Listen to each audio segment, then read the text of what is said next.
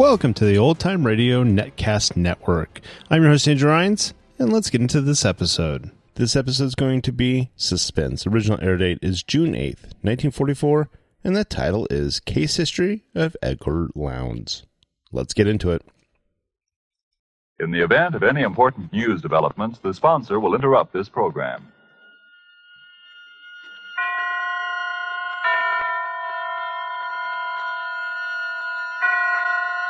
Roma Wines present Suspense. Roma Wines, made in California for enjoyment throughout the world. Salud. Your health, senor. Roma Wines toast the world. The wine for your table is Roma Wine, made in California for enjoyment throughout the world. The Roma Wine Company of Fresno, California, welcomes you again to this weekly half hour of Suspense. Tonight from Hollywood, Roma Wines bring you as stars two of the screen's most distinguished actors, Mr. Thomas Mitchell and Mr. Donald Crisp. They appear this evening in a play written for suspense by Robert Tallman, in which psychiatry is called upon to deal with a sick mind which has unknowingly been tempted thrice by murder. And so with the performance of Thomas Mitchell as the millionaire tycoon Edgar Lowndes and of Donald Crisp as the psychiatrist Dr. Aronson, we again hope to keep you in suspense.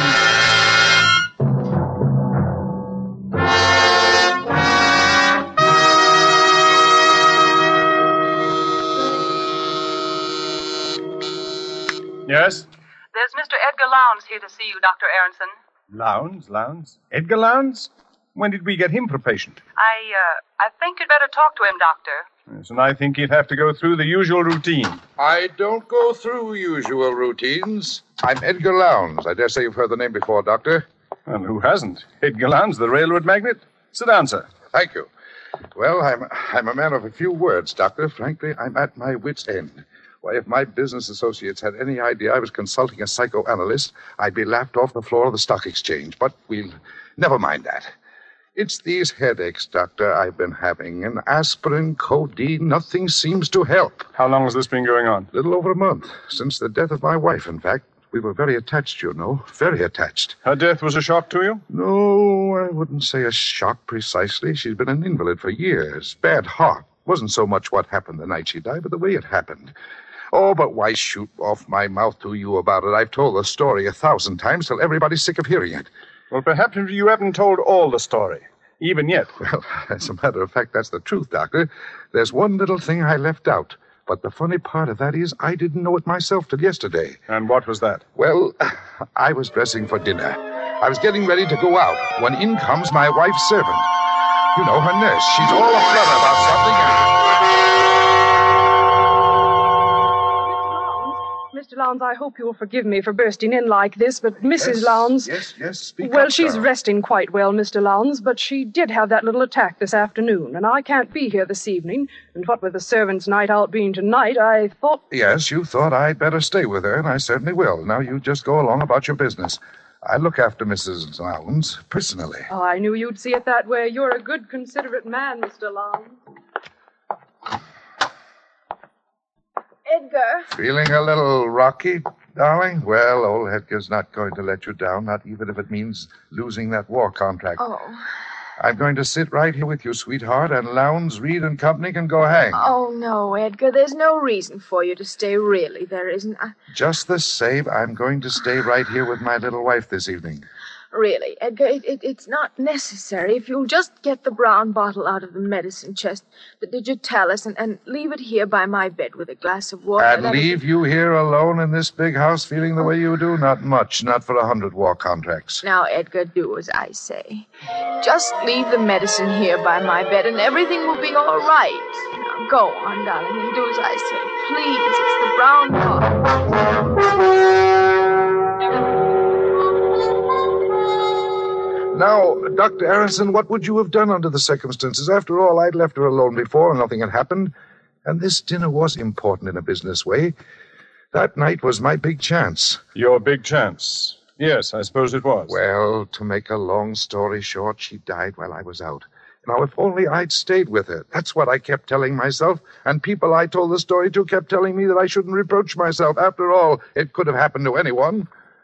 And then yesterday I was packing up her things, and I came across this bottle in the medicine cabinet. It was the digitalis. I'd left the wrong bottle by her bedside.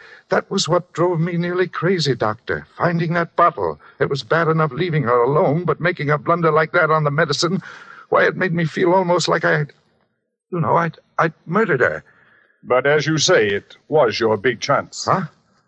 What do you mean? What are you trying to tell me? You mean you think I wanted to get rid of her? You say that, Mr. Lowndes. I didn't. But I see our time is up. I can't talk to you any more today. Oh, but you've got to. You can't leave me up in the air like this. Why, you've practically accused me of wanting to murder my wife. Perhaps we'll understand your feelings towards your wife better, Mr. Lowndes, when we've discussed the others. What others?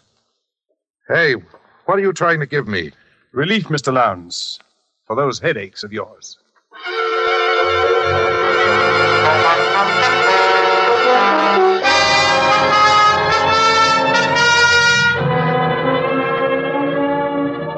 Tonight for Suspense, Roma Wines are bringing you as stars Mr. Thomas Mitchell and Mr. Donald Crisp, whom you have heard in the first act of Case History on Edgar Lowndes.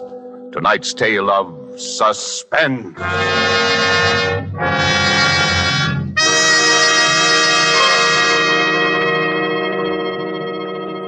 Far from the scene we've just left, far to the south across the equator, is another scene I ask you to visit with me. It's just before the dinner hour on the beautiful roof terrace cafe of the Hotel Metropolitano of Guayaquil, Ecuador. We're finishing our appetizers, an excellent sherry, and lifting your glass, you remark to our host that you envy him such wine. He laughs. You're very kind, he says, but I'm afraid the compliment is misdirected. It is your own California you must praise for this splendid wine. And then he holds the bottle up, and looking at the label, you see Roma California Sherry. This could easily happen in many far countries where discerning tastes have found Roma wines a luxury imported and treasured. For these are, in every sense, fine wines, excellent in flavor and character, from the rich vineyard country of California. Products of age-old skills in winemaking, aided by modern scientific quality controls and tests. And here in the United States, Roma wines cost astonishingly little, mere pennies a glassful, because here there is no import duty to pay, no overseas shipping costs. Such enjoyable flavor and quality, such low cost, such high wine value have won tremendous popularity for Roma wines. They are by far America's largest selling wines, enjoyed by millions with meals when entertaining anytime. To enjoy these delights yourself, ask for R-O-M-A, Roma wine, made in California for enjoyment throughout the world. And now it is with pleasure that we bring back to our soundstage Donald Crisp as Dr. Aronson and Thomas Mitchell in the title role of Case History on Edgar Lowndes. A tale well calculated to keep you in suspense.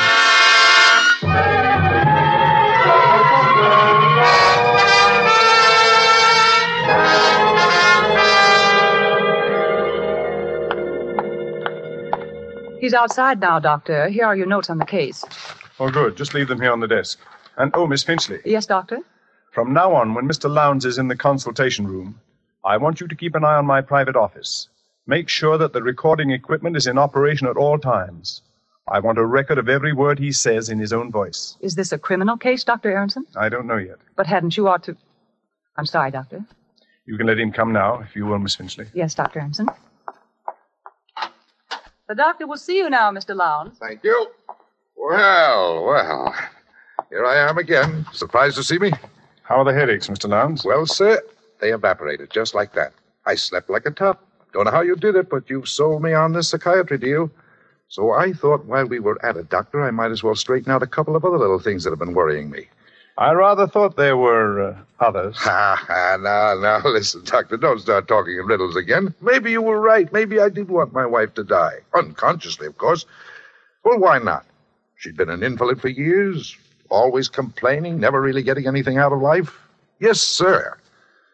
After I left your office yesterday, I thought the whole thing over, and I said to myself, Edgar Lowndes, you look at this thing squarely. Maybe you killed her. Maybe leaving the wrong medicine by her bed that night was not so much of an accident as you think it was. So what? You did her a favor. You did yourself a favor. She never really loved you anyway. If Jim Bascom... Who's Jim Bascom? Why, he died in a railroad accident. We were brakemen together on the old Nickel Plate Road. Jim and me were like twins. Roomed together, worked together, liked the same thing, even fell in love with the same girl. Why, I remember the night it happened. We were leaving on the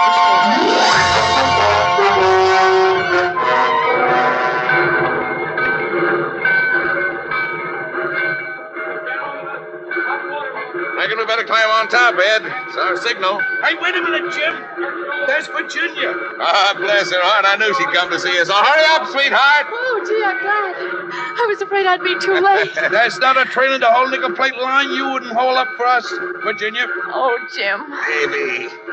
Hey, what about a kiss for me, too? Why, Edgar, you're jealous, I do believe. Well, why not? Oh, there. How's that? Like my own sister.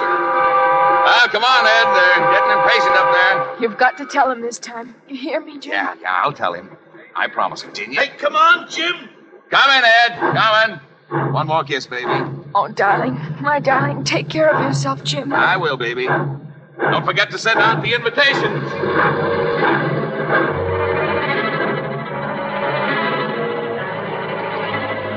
I knew when I saw him kiss her like that, it was all up for me with Virginia.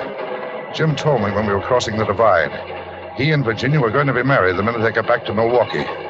We were carrying an extra heavy load that haul, and when we started down the pass... Ed, for the Lord's sake, watch me close.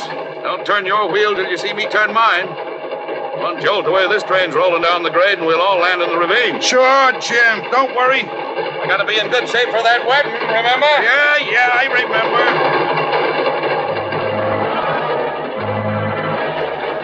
I watched him walk back along the cars. It was pretty dark, and I had a cinder in my eyes since we left Salida. I thought I saw him reach the brake wheel on the other car and signal to me. I grabbed the wheel in front of me and braked my car with all the strength of my body. Hey! For the Lord's sake, Ed! Free of the car behind. The coupling on Jim's car had broken. The light changed as we crossed the switch, and the runaway cars raced out at a dead-end spur.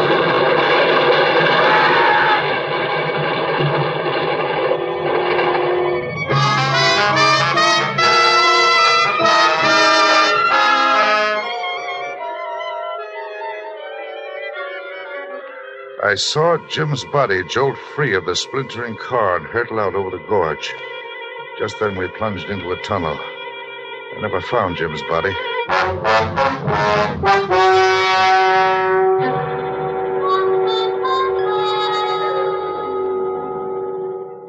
Well, so you can see why I think of trains in connection with death, can't you, Doctor?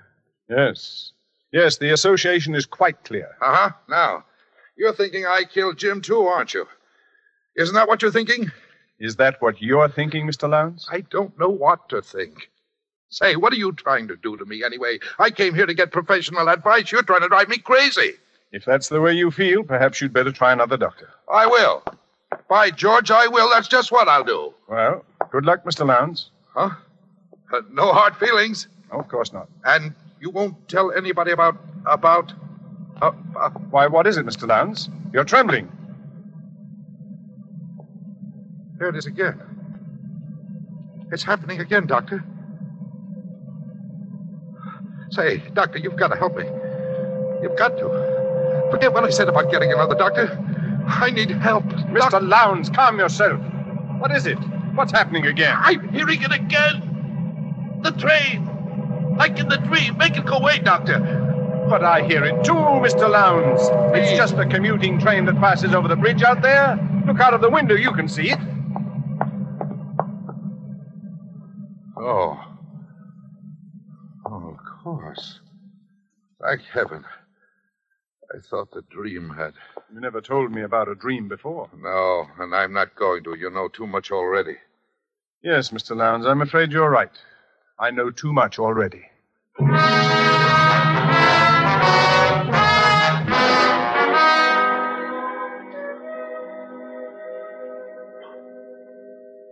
And I have kept a complete record of each interview with this patient by means of a recording machine concealed in my private office.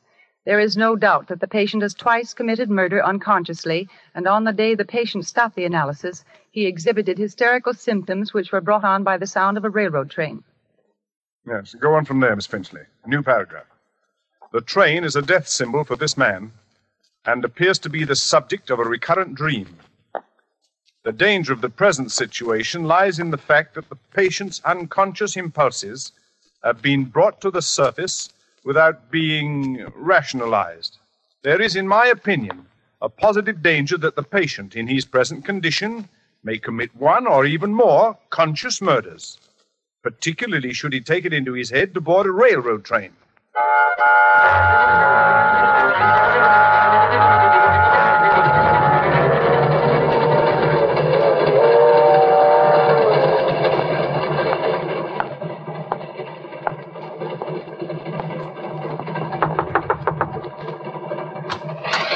Yes, sir?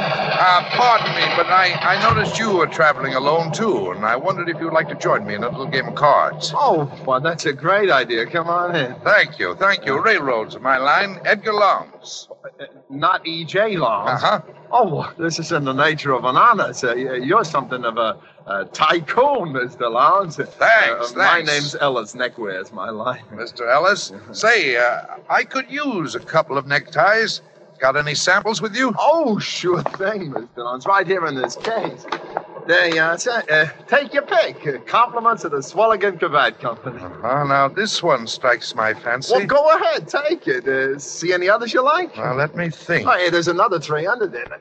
Say, hey, look. What? Out the window there. See it? I don't see anything. What are you doing? Stop!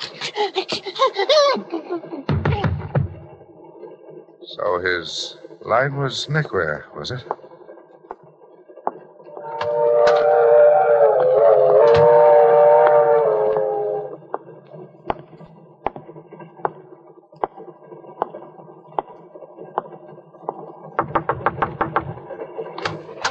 Yes, sir.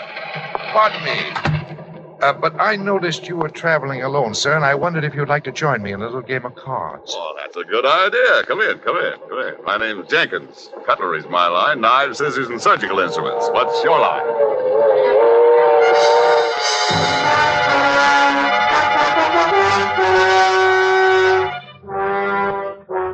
Police of 5 Midwestern states are on the lookout tonight for the homicidal maniac who stalked the corridors of the Lightning Express transcontinental luxury train, claiming a total of 3 victims murdered in cold blood. Edgar J. Lowndes, an executive of the railroad who was aboard the train on the fatal night, has posted a personal reward of $50,000 to anyone giving information leading to the arrest of the murderer. Well, it's happened.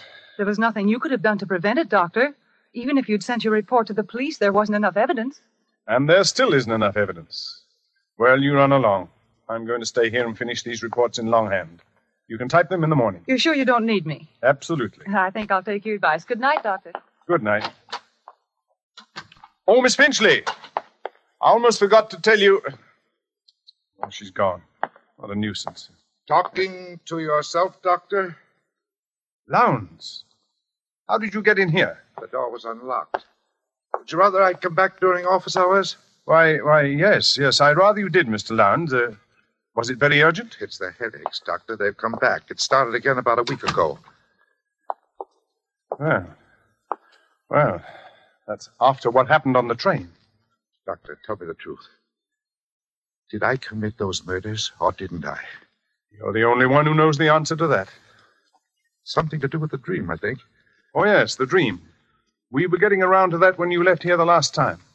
Now, tell me about it. Well, I hear the sound of the train, and I'm sitting there beside someone, a stranger, I think. He's wearing a checked waistcoat, and there's a heavy gold watch chain with an elk's tooth suspended from it, like the one my father used to wear when I was a child in Wisconsin. Tell me something about your father. He died when I was quite young. He'd been an invalid, Doctor, ever since I could remember. He used to sit in an armchair, in a wheelchair it was, really, in front of the parlor window. He looked out into the street hour after hour.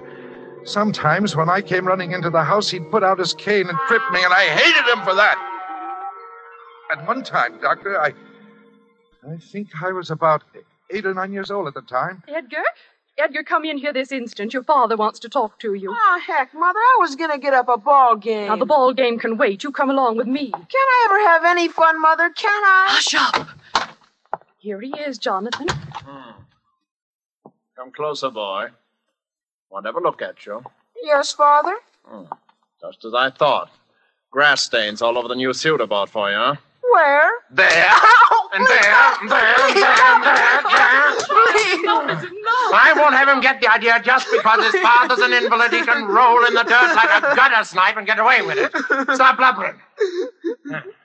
Now go wash your face. I'm driving into town today. Want you to go along, run errands. The car my father drove was an all-electric, a battery job. His legs were completely paralyzed, and my mother had to practically lift him into it. But the car itself was entirely controlled by hand. Driving it gave him a sense of power he needed.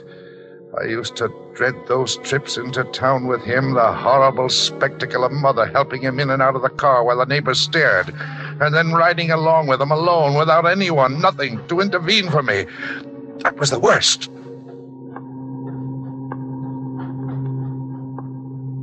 Well, speak up, boy. Why don't you say something? Cat got your tongue? No, sir. I don't know why I had to raise a boy like you. You don't even keep me company on these trips into town. Poor helpless invalid, your own father. I'm sorry, sir. Sorry. I think I'll give you another caning when we get home, just to make good and sure you're sorry, huh? What'd you say to that? Oh, bother. Now look what's happened. Stalled. Battery's run down again. Get out and open the hood in the back, boy. You see a switch there. Turn it to the left where it says reserve battery. Hurry up. We're stopped right on the railroad track. Turn the switch to the left where it says reserve battery. Yes. Hurry up. There's a train be along here any minute. Oh, yes, Father. Don't just stand there looking stupid. Go and turn the switch, as I told you. What's the matter with you? Have you gone crazy? Don't you hear the train coming, Edgar? Edgar, you want your father to be killed? I can't get out of here by myself, Edgar. Now, please do as I say. No, the train could kill you for all I care. I'm going back home. Son, don't you understand what you're doing? You're murdering your own father. Now, this is murder. Murder, I tell you, murder. Murder.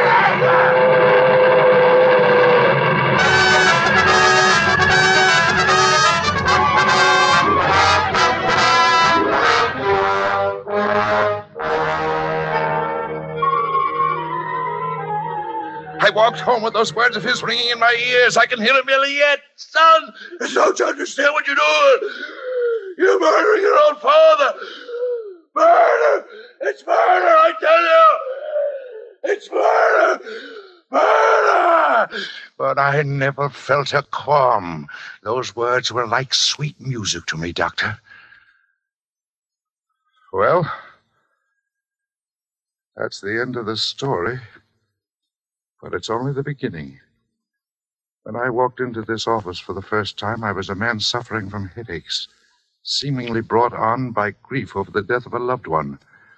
Now I see myself as a man who murdered his father, his best friend, and his wife, who must kill and kill again, because every time I kill, I'm killing him, my father, whom I hated beyond all comprehension, and for whom one death agony was not enough. Now that you know all about these things, my dear doctor, I'm afraid that you'll have to be the next on my list. Put that gun away, Edgar. You don't really want to kill me. I'd be a fool if I didn't. Well, the headaches will come back, Edgar. There'll be no one here to cure them. They won't come back. You showed me what caused them, didn't you, Doctor? You'll have worse things than headaches. You'll begin to hear things. You'll have delusions. You'll think you can hear a train passing outside at this very moment, don't you? But if you look out of the window, you'll see there's no train there at all. You won't trick me into turning my back. Come out from behind that desk. Keep your hands up high. That's it. Now then. What was that? Don't you understand what you're doing? Where's that voice coming from? You're murdering your own father. There it is again. It's murder, I tell you. Murder! Stop it. Murder! Stop it. Murder! Stop it. I hear no voice. Stop it! I can't can't stand it. I'll kill myself. Then give me the gun, Edgar. Please, Doctor, make it stop. Take it away. Only here. Make it stop. That's enough, Miss Finchley. Shut it off. Are you all right, Dr. Aronson? Yes, thank you. You almost had me thinking I was hearing voices. Well, I did hear voices, and that's why I came back. And I remembered about your wanting Mr. Lowndes' interviews recorded, so I went in the other room and started the machine. When he became violent, I played back the last part of the record, thinking it might divert his attention. Good girl. We've got all the evidence we need now to put Mr. Lowndes where he can't do any more harm. You may have evidence, but you haven't got me, and you won't get me alive. Dr. Aronson, the window! Stop him! Sorry, Doctor, I can't wait. I've got to catch a train. Hey, Jim, wait for me!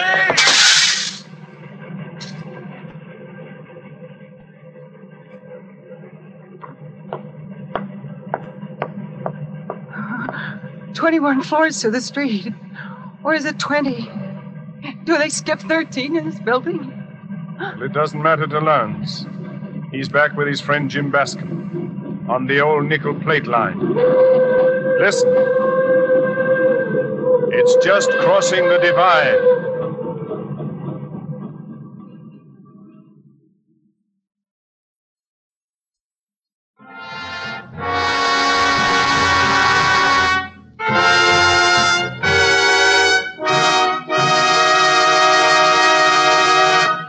And so closes Case History on Edgar Lowndes, starring Thomas Mitchell and Donald Crisp. Tonight's tale of Suspense. Suspense is produced and directed by William Spear. To every woman listening tonight, I want to say a special word about making every dinner or supper you serve taste better. I want to urge you to start serving Roma wine with your meals. It's simple, the cost is very, very little, and it works magic in making food more enjoyable. You can serve Roma wine with any meal or any time in any kind of glass you wish. Serve it chilled. Try different kinds of Roma wine until you find those you enjoy most of all. Try hearty red Roma California Burgundy or the delicately delicious Roma California Sauterne. The cost is mere pennies a glassful, but you'll find even a pickup supper tastes like a banquet. Get Roma wines today, and if your dealer is temporarily out of them, please try again soon. Just ask for R-O-M-A, Roma Wines, America's largest selling wines, made in California for enjoyment throughout the world. This is Donald Crisp.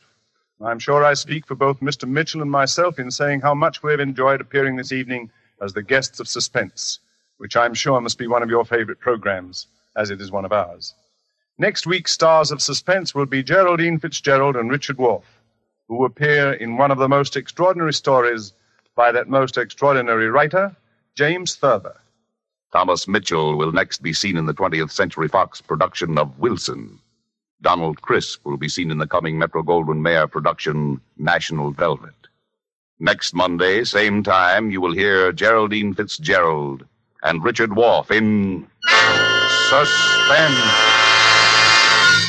Presented by Roma Wines, R-O-M-A, made in California for enjoyment throughout the world. The following message from our United States Treasury is brought to you by Roma Wines. The invasion is on, the biggest in history, and it needs backing that is equally big. So back the attack. Buy war bonds. Buy more than before.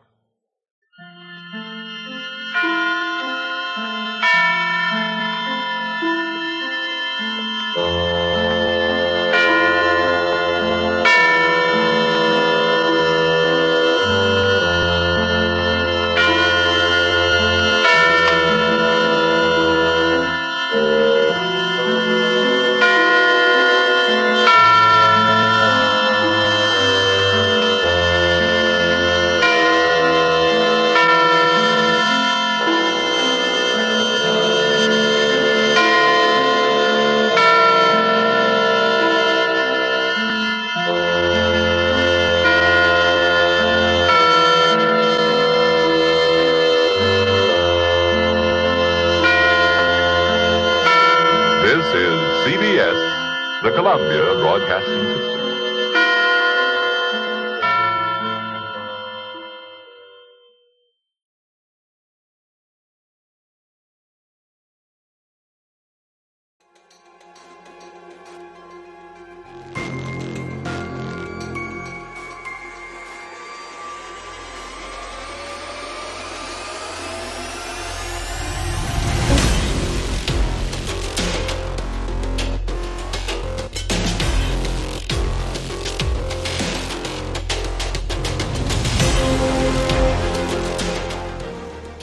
Welcome back. I hope you enjoyed this presentation from the Old Time Netcast Network. For more great shows, go to otnetcast.com. Don't forget to like and rate this episode in your favorite podcatching client. Follow this show on Facebook by going to otnetcast.com/Facebook. This episode is covered under the Attribution Non-Commercial Share-alike copyright. For more information, go to otnetcast.com/copyright. Thanks again for listening, and I hope you have a great day.